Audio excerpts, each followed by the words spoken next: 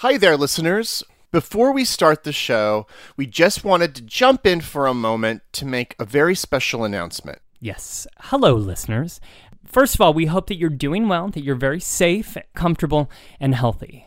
The COVID-19 pandemic has affected pretty much everyone listening to this, and even us. Yep. It may sound like we're sitting across the table from each other, but actually, Tom and I are both recording from our separate homes.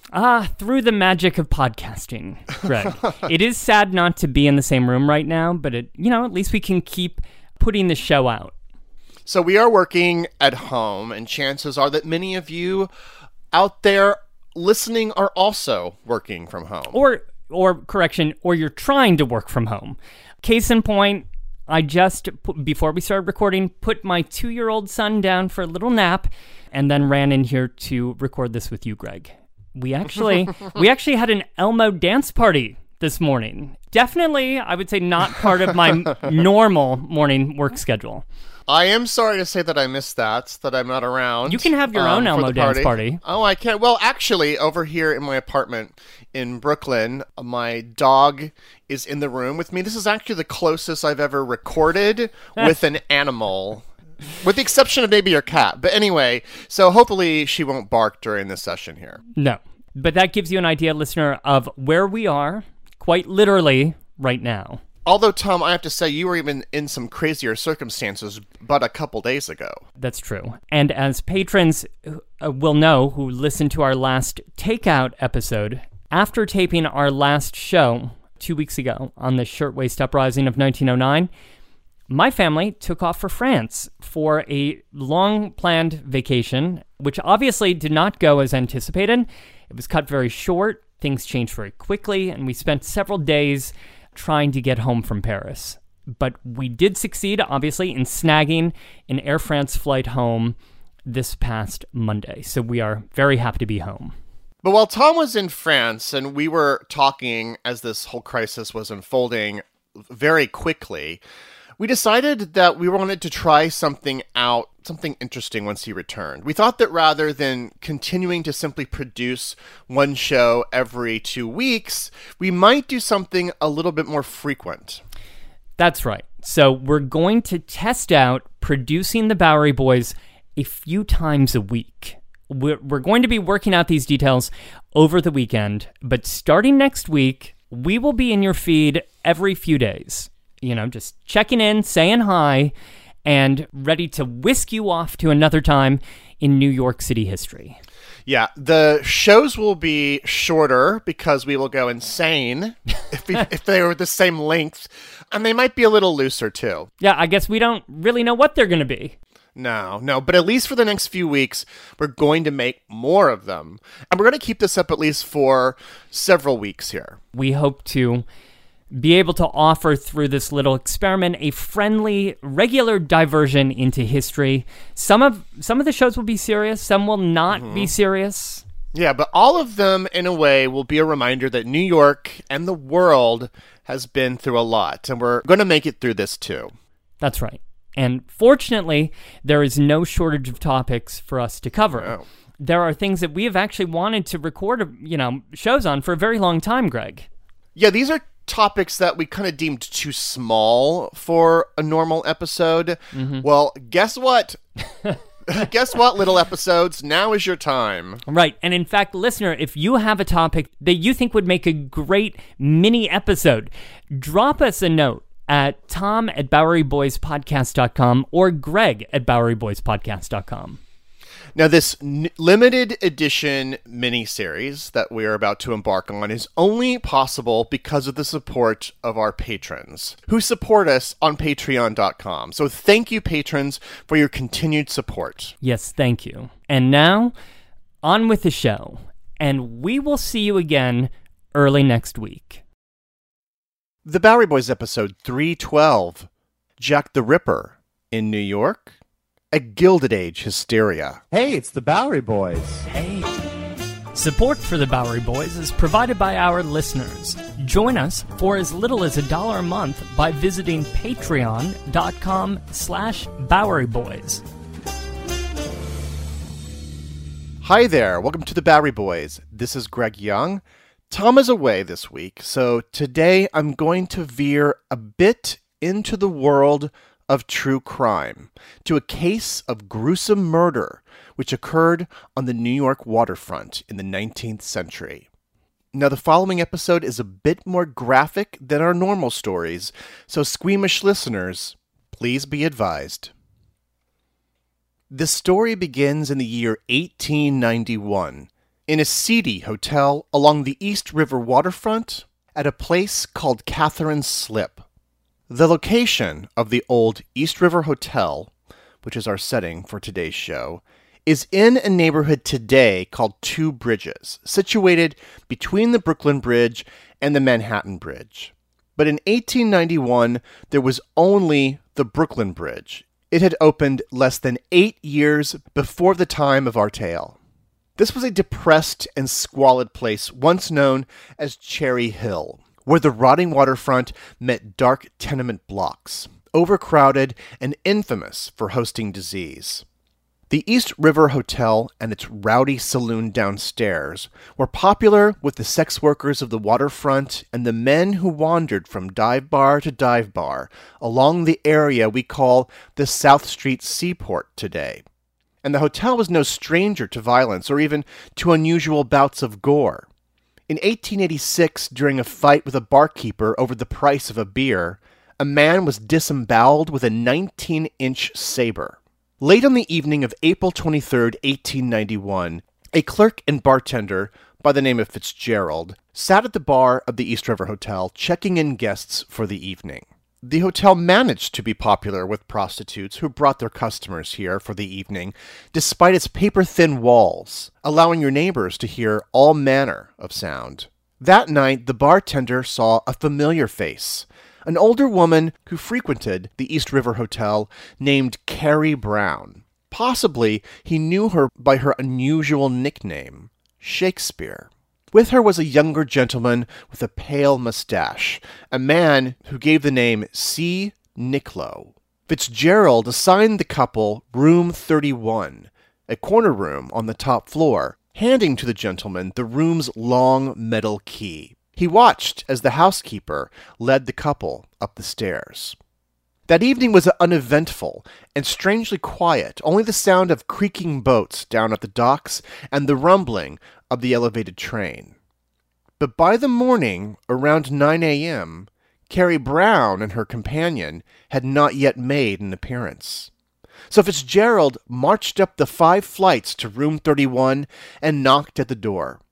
With no response, he broke into the room and beheld a scene of unimaginable savagery. He called for the building's owner, who gasped upon entering the room.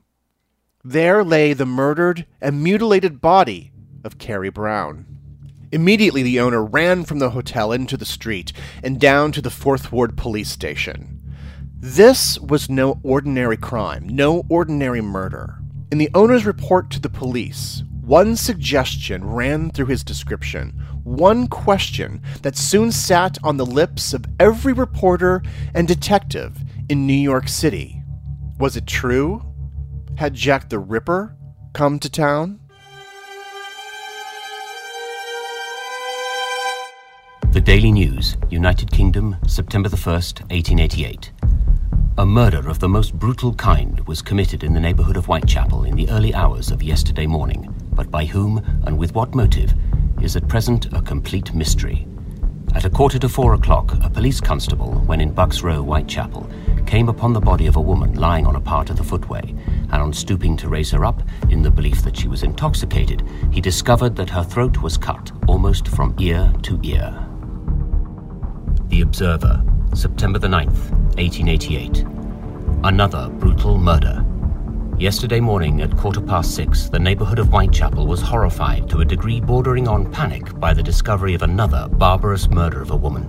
She was known in the neighborhood by women of the unfortunate class as Annie Chapman. The Times, London, October the 1st, 1888. 2 more East End murders. It was early yesterday morning that the bodies of 2 women were discovered at places within a quarter of an hour's walk from one another. The first body was found lying in a yard, that of a woman with a deep gash on the throat running almost from ear to ear. The corpse was still warm, and the deed of blood must have been done not many minutes before. The second victim was also a woman, her face so slashed as to render it hard for the remains to be identified. The Morning Post, November the 10th, 1888. Another shocking murder in Whitechapel. This murder differs in a startling manner from all that have gone before it, in that it was committed not in the open air, but in a house into which the murderer had been taken by his victim. The poor woman had several nicknames, including Mary Jane and Fair Emma, but the name by which she was known to the landlord was Mary Jane Kelly. London now in a terrible pandemonium. Scotland Yard on high alert. The streets of Whitechapel are not safe. Where will the Ripper strike next? The murders which took place in 1888 in the Whitechapel district of London, a little over a mile from the Tower of London. These murders generated one of the greatest cultural hysterias of the Victorian era, and not merely because of the gruesome nature of the crimes. That the women central to these crimes were mostly prostitutes and or alcoholics underscored the cries of reformers who proclaimed that their vice put these poor, destitute women in danger. Then there was the sheer mystery of it all. The killer's elusive character, his possible station in life. After all, gruesome crimes such as these seemed informed by the knowledge of a doctor or surgeon. And then what to make of those gruesome letters to the police, such as the one dated September 25th, 1888. Quote, "I keep on hearing the police have caught me, but they won't fix me just yet. My knife's so nice and sharp. I want to get to work right away if I get the chance. Good luck. Yours truly, Jack the Ripper." Part of the Ripper's terrible mystique was invented by the newspapers, and across the Atlantic Ocean, the New York press was more than happy to play along.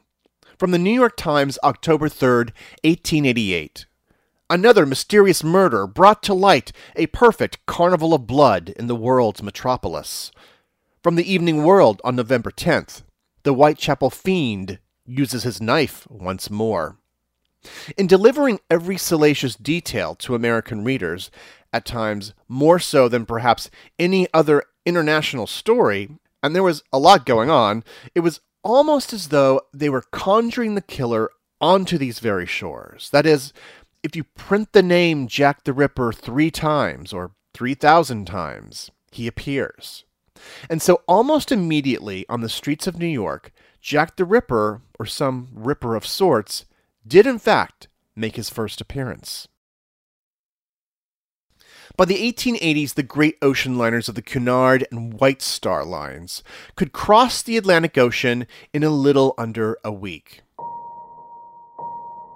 Many believed Jack the Ripper might escape to the United States, that in fact he might even be an American. On November 23, 1888, a man was arrested alighting a steamer who fit the description of a Jack the Ripper suspect. He was promptly thrown into the Ludlow Street Jail on the Lower East Side, the very jail where, just 10 years earlier, Boss Tweed, locked away for his crimes of corruption and graft, had died. From the Evening World, quote, "The suspect was a steerage passenger registered in the name of James Shaw. There was in his pocket a paper containing an illustrated account of the Whitechapel horror, and a rumor spread that the Whitechapel murderer was a prisoner in New York." But of course, James Shaw had nothing to do with these crimes. Soon the notion of Jack the Ripper spread through the United States, seen in some form in every major city, the idea of a boogeyman with almost supernatural powers. By December of 1888, a, quote, "mild edition of Jack the Ripper," unquote, stalked the streets of Bushwick, Brooklyn, according to the Brooklyn Times-Union. Not a murderer, but a terrifying harasser of women. Quote, "He approaches them stealthily, grabs them by the arm, occasionally clutching their skirts, curses vehemently through clenched teeth, then disappears as mysteriously as he came." The theory then advanced that a veritable Jack the Ripper was in our midst. Inspired by the horrible letters in Scotland Yard, New York officials began getting similar threats. New York Mayor Abram Hewitt received the following letter in the mail. "Sir, it is a folly for the police and the newspapers to speculate on my being in Montreal or any part of Canada. I am right here in your midst and will begin my operations immediately after Christmas." The following month, a Tenderloin police captain received another menacing note. "You think that Jack the Ripper is in England? But he is not. I am right here, and I expect to kill somebody by Thursday next." Soon the usual vicious crimes of gang members and roughs on the Bowery were not only compared to those of the Ripper, they were often framed as though they were the Ripper himself, an omnipresent specter of evil. The sordid misdeeds of other criminals were elevated by the press in comparison to Jack the Ripper.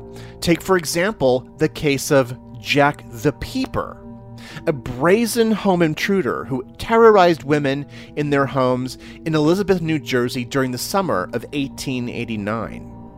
Now, while this individual did not kill anybody, his crimes were nonetheless disturbing. From the New York Times, September 10th, 1889, quote, "The prowler who broke into a house celebrated his arrival by kissing the sleeping wife of the householder. The latter woke up and was warned by the stranger, quote, to behave himself. The visitor then picked up a bunch of cigars from the mantel and left the house." This was obviously of great alarm to New York law enforcement, fearing such sensationalism would only inspire crime. In particular, this development vexed the chief of the New York Detective Bureau, a man named Thomas F. Burns, perhaps one of the most influential and eventually most notorious detectives to ever work during the Gilded Age. Thomas Burns was born in Dublin, Ireland in 1842, immigrating to the United States with his family when he was 10 years old. He grew up in the neighborhood of 5 Points. He was only a teenager when he first joined a volunteer fire company and later fought for the Union Army in an infantry regiment comprised of young men from volunteer fire companies. At age 21, Burns joined the New York Police Department. One of his first jobs was quelling violence during the Civil War draft riots of 1863. Burns was not just a good officer. He also ingratiated himself with the bigwigs of Democratic political machine Tammany Hall. While his political entanglements would complicate his legacy later on, they did not distract from his abilities as a shrewd and brilliant detective. In 1880, Thomas Burns became Inspector Burns, head of the New York Detective Force. He was responsible for innovating many of the modern practices of police detective work, centralizing the force and including for the first time regular plainclothes detectives. If there had been a mental barrier of sorts between law enforcement and those who committed crimes during the 1880s, Burns now required his detectives to think like a criminal, to understand motives in a psychological way. That trope we see today of TV and film detectives getting too close to the mindset of criminals, well, that's what Burns encouraged of his men. In 1884, he wrote, quote, "The first thing that a detective officer ought to do is to familiar himself with low criminals, for that knowledge of crime, the way it is committed, is what makes him a power in that business." At the Mulberry Street Police Headquarters, Burns took advantage of the burgeoning medium of photography to create a wall of notorious criminals for witness identification, a rogues gallery. Yet his dehumanizing attitude towards criminals could take a dark side, condoning and encouraging police brutality, even towards the innocent. He was a statistics-driven professional, aimed at making happy city and political leaders alike, even if it meant looking the other way at certain corrupt actions. He also cultivated his own image as a master detective. He made alliances with the press and publicly scoffed at phony detectives like Sherlock Holmes. He even worked with Julian Hawthorne, the son of Nathaniel Hawthorne, in creating a successful series of true crime novels, From the Diary of Inspector Burns. To quote the author Daniel Sitrom, quote, "By effectively coupling his innovations in detective practice to new opportunities for publicity available in the modern city, and through his innovative collaborations with journalists and novelists, Burns contributed as much as anyone to the tradition of blurring the boundaries between New York history and mythology, and between police work and police fiction." So how do you suppose Thomas Burns reacted to the crimes of Jack the Ripper being reported in his local newspapers? Well, naturally, with a flamboyant boast. During the height of the murder spree in Whitechapel, Burns criticized the work of Scotland Yard. How would he have handled the mystery? He remarked, quote, "I should have gone right to work in a common-sense way, and not believed in mere theories. With the great power of the London police, I should have manufactured victims for the murderer. I would have taken 50 women of Whitechapel and covered the ground with them. Even if one fell a victim, I should get the murderer. Men ununiformed should be scattered over the district so nothing could escape them. The crimes are all of the same class, and I would have determined the class to which the murderer belonged. But what's the good of talking? The murderer would have been caught long ago." To many, Burns' controversial statements, these boasts here, seemed almost to serve as a taunt to the murderer. Less than 3 years later, a gruesome circumstance would arise, and Inspector Burns would get a chance to prove himself. By the early 1890s, New York City had no single red light district. Prostitution was stratified in line with the city's social class structure.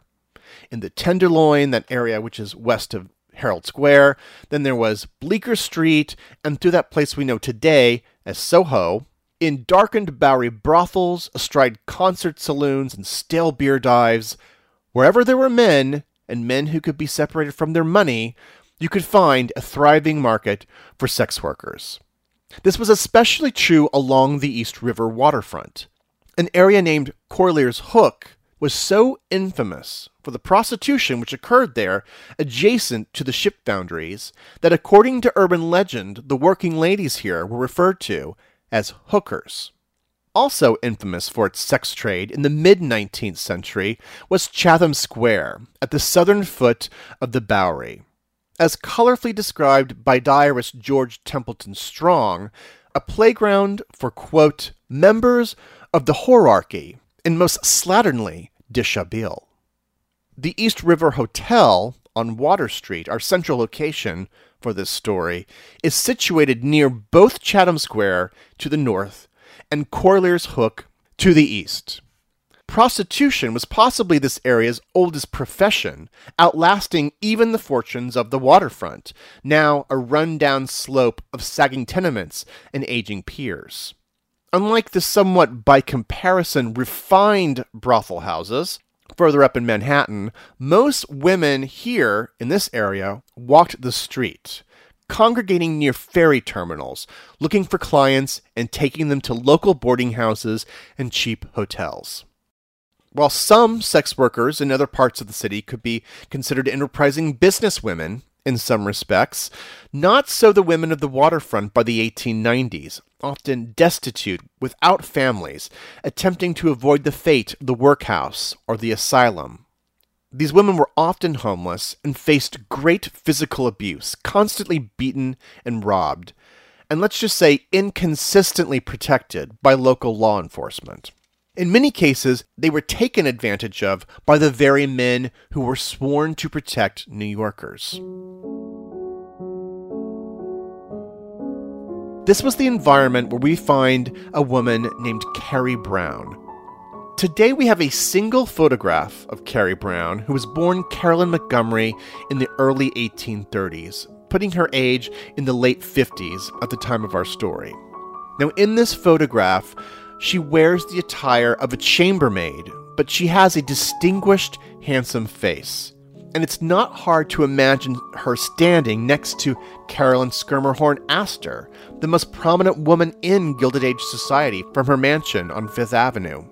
The two were of similar age, but their fates would be quite different. Differing accounts have Carrie born either in England or Canada. She married a sea captain named Charles E. Brown and lived in Salem, Massachusetts, where the couple had 2 children. At some point, as a young woman, she may have even tried her hand as a stage actress. Unfortunately, her husband died at sea, and Carrie Brown became estranged from her children due to a severe drinking problem. She came to New York at some point in the late 1870s and worked off and on as domestic help for families in the city. But her drinking soon prohibited her from keeping a steady job. She frequently found herself in the workhouse out on Blackwell's Island.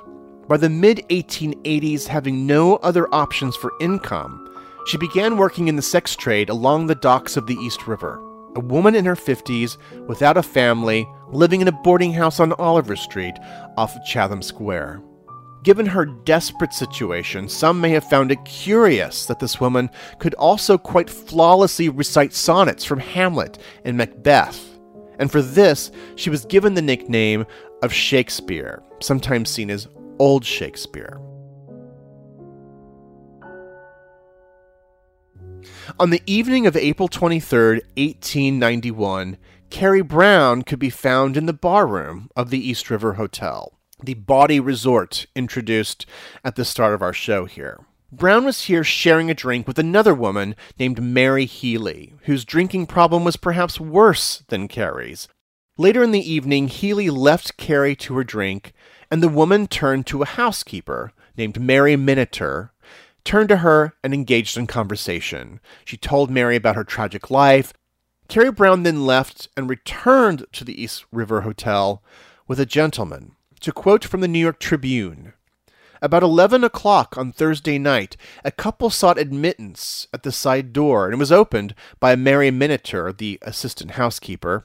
She saw a faded woman with gray hair and slender form, slightly bent, dressed in a checkered skirt and blouse, and having a ragged shawl over her shoulders.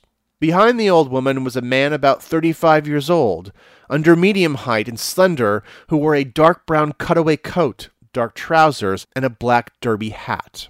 He had a long, sharp nose, a thin face, and a heavy mustache, which was light brown in color to match his closely cut hair." Later reports, by the way, would describe this man as actually blonde, with a German-type accent. Upon entry, the couple asked for a room from the bartender. Brown brought up to the room a decanter of mixed ale, while the gentleman, who had paid for everything, nodded, carrying a candle and putting the key in his pocket. The couple was taken to the top floor to room 31, and they locked the door behind them. 3 hours later, at 2 a.m. in the early morning, at the Glenmore Hotel in Chatham Square, a night clerk by the name of Kelly was approached at the desk by a man in great distress, his face and clothing covered in blood. According to the New York Times, Kelly recounted, quote, "Altogether, the fellow looked very bad. I asked him what price room he wanted. He answered nervously that he wanted me to give him a room, as he did not have a cent. I told him that I could not give him a room, as the house was full. He turned to go away, but instead of going down the stairs, he started for the washroom. I told him we only allowed the guests of the hotel to use that room. He turned then without a word and went down into the street. As he did so, I turned to our night watchman and said, 'That man looks as though he's murdered somebody.'" And so we return to that moment at 9 in the morning on April 24th, to the discovery made by the clerk Fitzgerald and his manager. The discovery in room 31.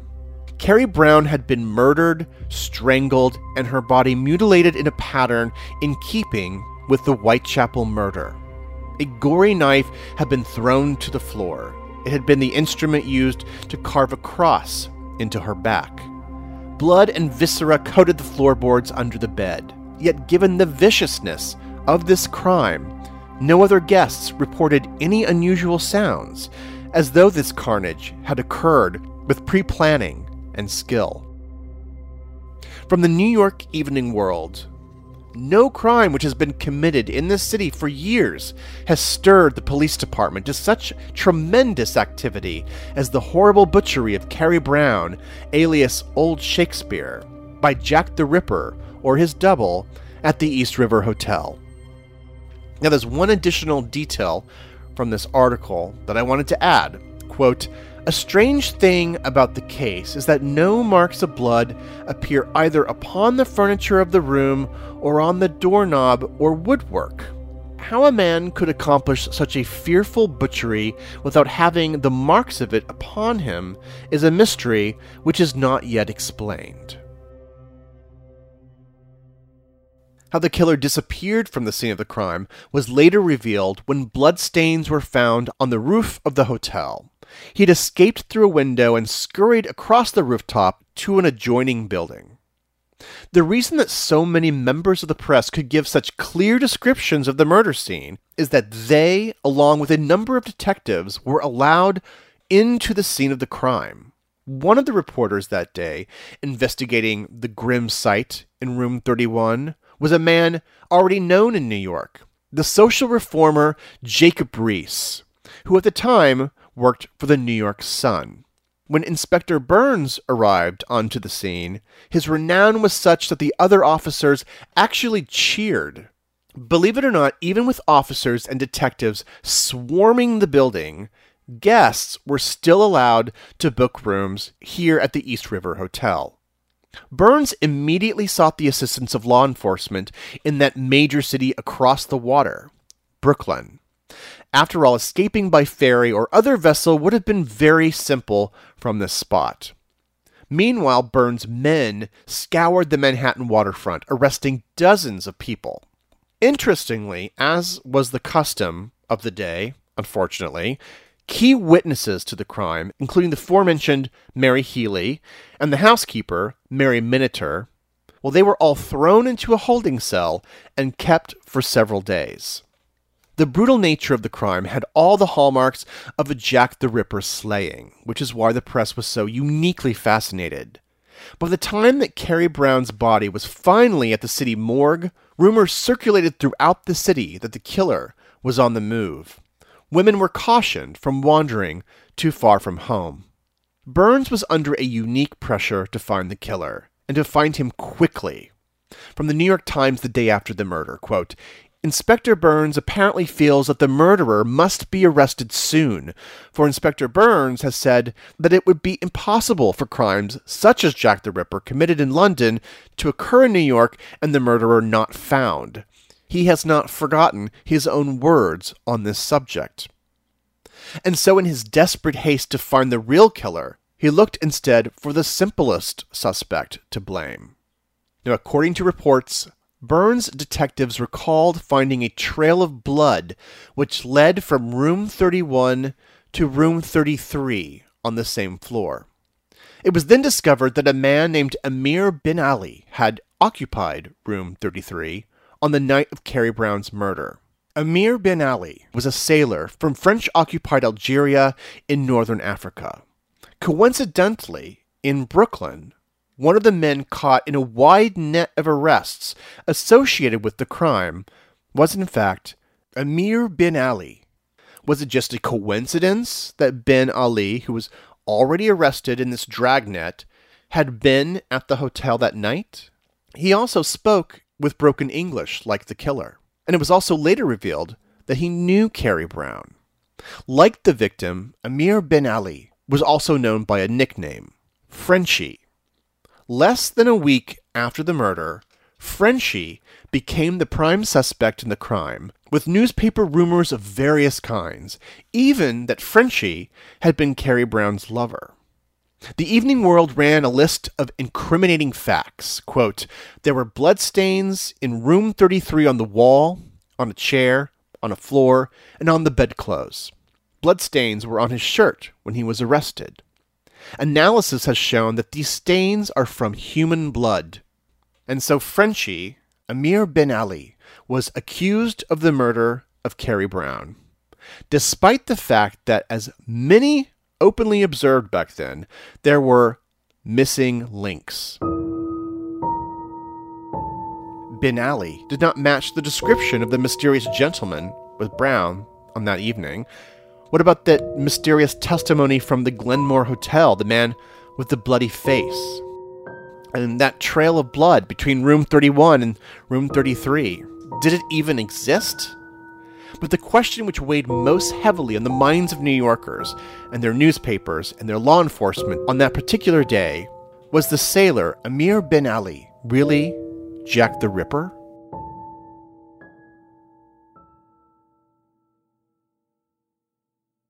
On April 19, 1995, a federal building in Oklahoma City was destroyed in a domestic terrorist attack. Just days after the bombing, America discovered the perpetrator was right-wing extremist Timothy McVeigh, whose mindset and values are still very present today. It's an American tragedy, but one I still remember very vividly. But there is so much more to the story than what you might remember. Take a deeper look into this moment of history with the podcast Homegrown OKC, hosted by Jeffrey Toobin and based on his book. The Homegrown OKC podcast is about better understanding the political environment in our country today. In particular, I found fascinating all the original archival footage used in the show, sounds which brought me back to that time, but with a richer understanding of events. These episodes were thrilling to listen to. That's Homegrown OKC. To listen, search for Homegrown OKC in your podcast app. That's Homegrown OKC. In the decades before the Civil War, slavery's grip on America tightened. But soon, a diverse group of abolitionists, both black and white, began to construct a clandestine path to freedom for the enslaved. Hosted by Lindsey Graham, Wondery's podcast, American History Tellers, takes you to the events, times, and people that shaped America and Americans, our values, our struggles, and our dreams. In the latest series, American History Tellers explores the Underground Railroad, a covert network of secret routes and safe houses operated by men and women committed to helping enslaved people escape bondage in the South. Fugitive slaves and anyone helping them face terrible violence and even death if caught. But for those brave enough to risk the journey, the Underground Railroad offered a path to the northern states and Canada, where their freedom was assured. Follow American History Tellers on the Wondery app or wherever you get your podcasts. You can binge this season's American History Tellers, The Underground Railroad, early and ad-free right now on Wondery Plus.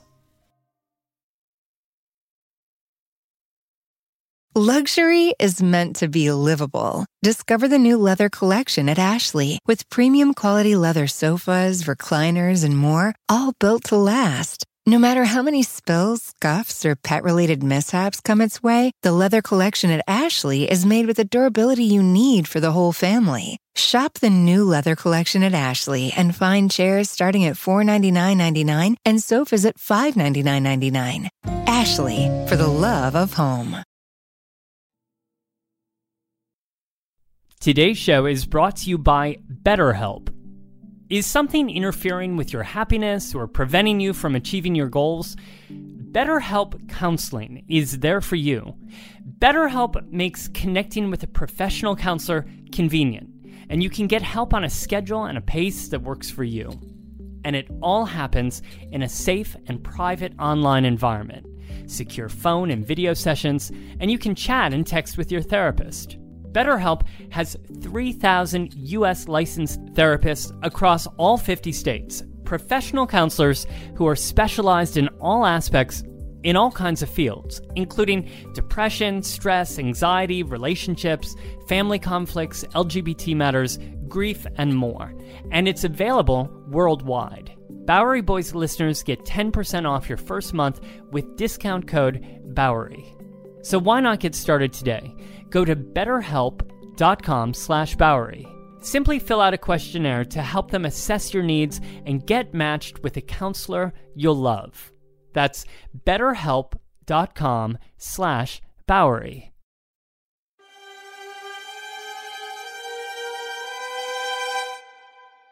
Amir bin Ali was born into the Beni Aisha tribe in Amekta in the region of El Milia along the northern coast of French-occupied Algeria. Now, we're uncertain of his age, but we do know that he was of military fighting age by the year 1870, where he fought in the Franco-Prussian War under French command in a regiment comprised primarily of Algerian Muslims from the region. After Ben Ali was discharged due to an injury, he began working as a sailor on fruit boats which operated along the northern coast of Africa. In 1888, he immigrated to Brazil looking for similar work in the trade. But Ben Ali, who spoke only Arabic and just a little bit of French, was at a disadvantage in this Portuguese-speaking country.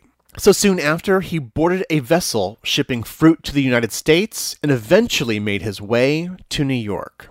Unfortunately, he fell upon hard times in the city, working for meager pay on the docks and soon gravitating to the same area of the East River waterfront that had drawn the destitute Carrie Brown.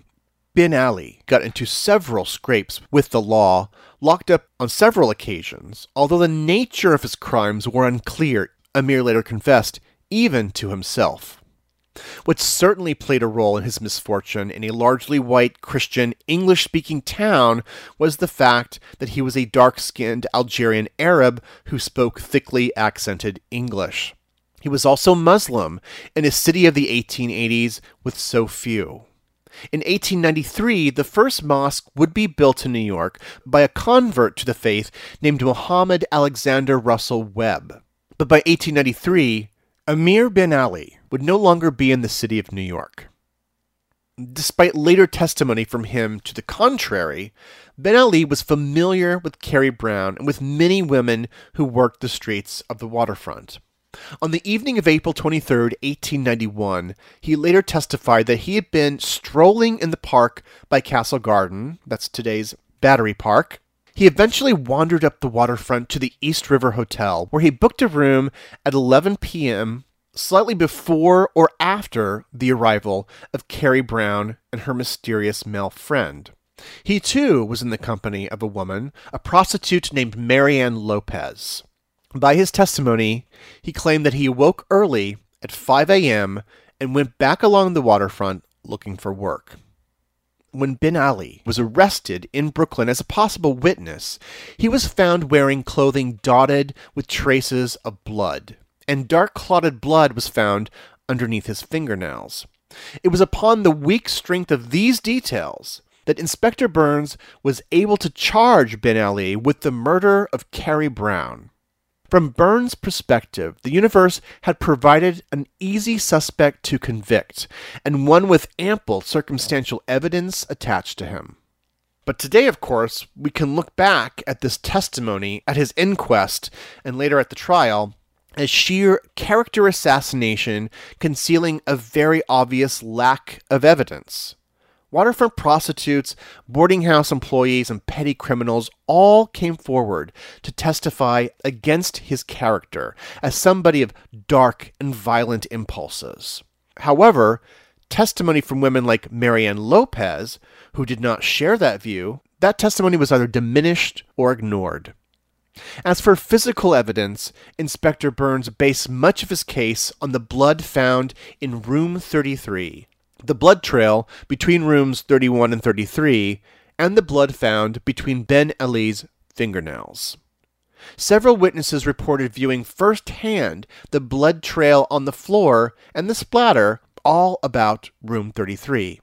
Yet only few seemed to notice something odd about these testimonies. Only detectives and officers of the New York Police Department claimed to have seen the blood with their own eyes. The final strike against Ben Ali was his own incomprehensible testimony. Out of nervousness and coercion, the story of his whereabouts kept changing, and even the nature of his relationship with Carrie Brown who he did appear to know, was extremely unclear. He had the disadvantage of speaking through an interpreter, and having no money, could not afford an investigator of his own to look into the myriad more obvious clues that the inspector was advantageously ignoring. To quote the author Wolf van der Leyden, quote, "The ADA's relentless questioning finally caused Ben Ali to once more jump to his feet and exclaim in frustration, 'If they want to kill me, they can.'" Amir bin Ali was found guilty by the inquest jury, then went to a murder trial almost immediately. He was held throughout the entire process in the Tombs prison in the neighborhood of 5 Points, just a short distance from the doorstep of the East River Hotel. On July 3, 1891, 10 weeks after the murder of Carrie Brown, the jury returned with a conviction of second-degree murder. Of the 12 jurors at his trial, 11 voted for first degree and for the death penalty, while a single juror held out for a lighter sentence. The calendar saved him, fearing further debate carrying over into the July the 4th Independence Day holiday. The jurors relented, and so second degree it was. Amir bin Ali was sent up the river, the Hudson River, to Sing Sing prison to serve out a life sentence. He had narrowly missed an appointment with another arrival to Sing Sing that week. On July 7th, 1891, just 4 days after the verdict, Sing Sing's brand new electric chair, macabrely nicknamed Old Sparky, was used for the very first time. But for the stubbornness of a single juror, Amir bin Ali, too, would have had a date with Old Sparky. Almost immediately, questions of his supposed guilt circulated in the newspapers. After all, journalists like Jacob Riis had been at the murder site, had taken notes as closely as any of the detectives. Not one of them recalled seeing a trail of blood between the two rooms. Not one of them remembered seeing blood in room 33. And what about the blood on the rooftop of the East River Hotel? That they did see. And how did it get there? And questions remained, of course, about Inspector Burns' handling of descriptions of the murderer, descriptions that looked nothing like bin Ali. Recall that description involved a man with a blonde mustache. And then some evidence came forward that would definitely prove Burns' case to be an utter fraud. In 1901, a businessman named George Damon came forward, very belatedly, with a discovery which had been made in his home in Cranford, New Jersey. 10 years earlier, in the spring of 1891, Damon had hired a Danish laborer to do work on his home. Within a few nights after the murder of Carrie Brown, the man had disappeared. But in a drawer, Mr. Damon came along 2 items which the Danish man had left behind: a blood-stained white shirt and a long metal key. The key to room 31 of the East River Hotel. Armed with this new information and affidavits from reporters on the scene the night of the murder, declaring their belief that the convicted man was innocent, bin Ali's lawyer petitioned the governor of New York, Benjamin Odell. And so, in April of 1902, 11 years after the murder of Carrie Brown, Amir bin Ali became a free man. He immediately headed back to the city of New York, boarded a ship back to Algeria, and never looked back. As for Inspector Thomas Burns, in 1892, the year following the death of Carrie Brown, he was made New York Police Superintendent, situating him within the very heart of police corruption, right at the very moment that reformers were taking charge of city government.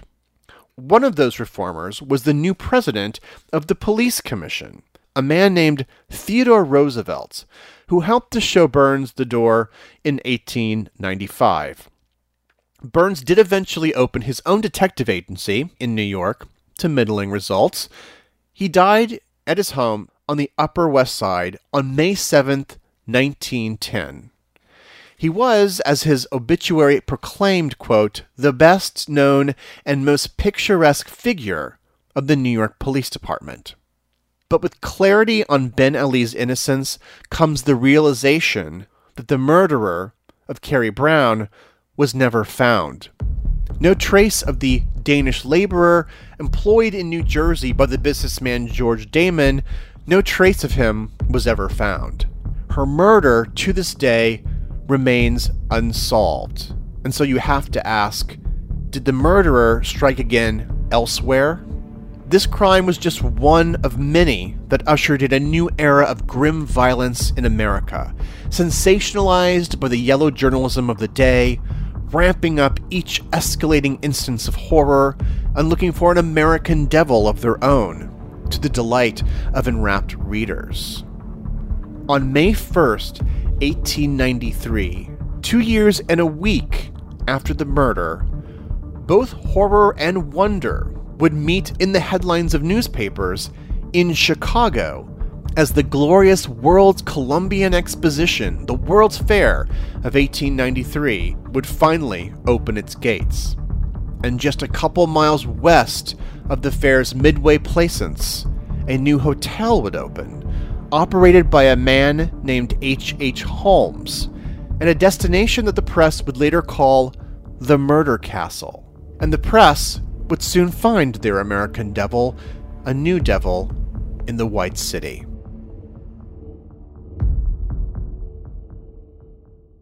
For more information on this story, please check out our website, BoweryBoysHistory.com, for more images and newspaper clippings related to this week's show.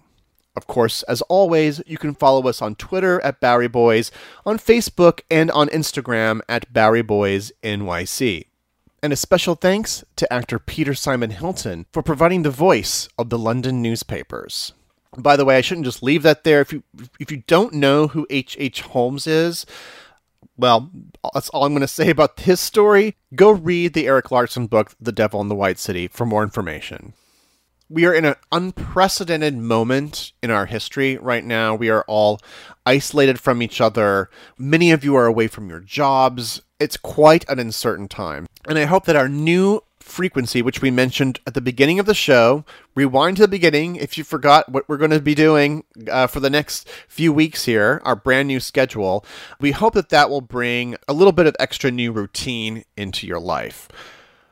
I really want to give a big thanks to those who support us on Patreon.com. Your support is greatly appreciated in times like this. Those who support us on Patreon will receive our bonus episode called The Takeout, which is the after-show conversation about the show that we just recorded. But since I just recorded it by myself, it'll be a conversation with myself. What this actually will be is a couple extra stories that fell the first draft of this story. Some weird things that happened in New York. Of course, patrons also received the Bowery Boys Movie Club, a Tom and I's celebration of New York City at the movies. I'm going to give a very special thank you very kindly to patrons Robin N. and Barrett J. from Manhattan, Marie C. from Queens, Michelle from New Jersey, Brian D. from Massachusetts, Jennifer M. and Angela E. from California, and Breezy P. from Missouri. We couldn't do this without you, and especially now. So thank you very much. We hope that by increasing the frequency of our shows, we can help in a little way in our isolation from each other during this period and just make it all just a little bit more bearable. So thank you very much for listening. Have a great New York week, whether you live here or not.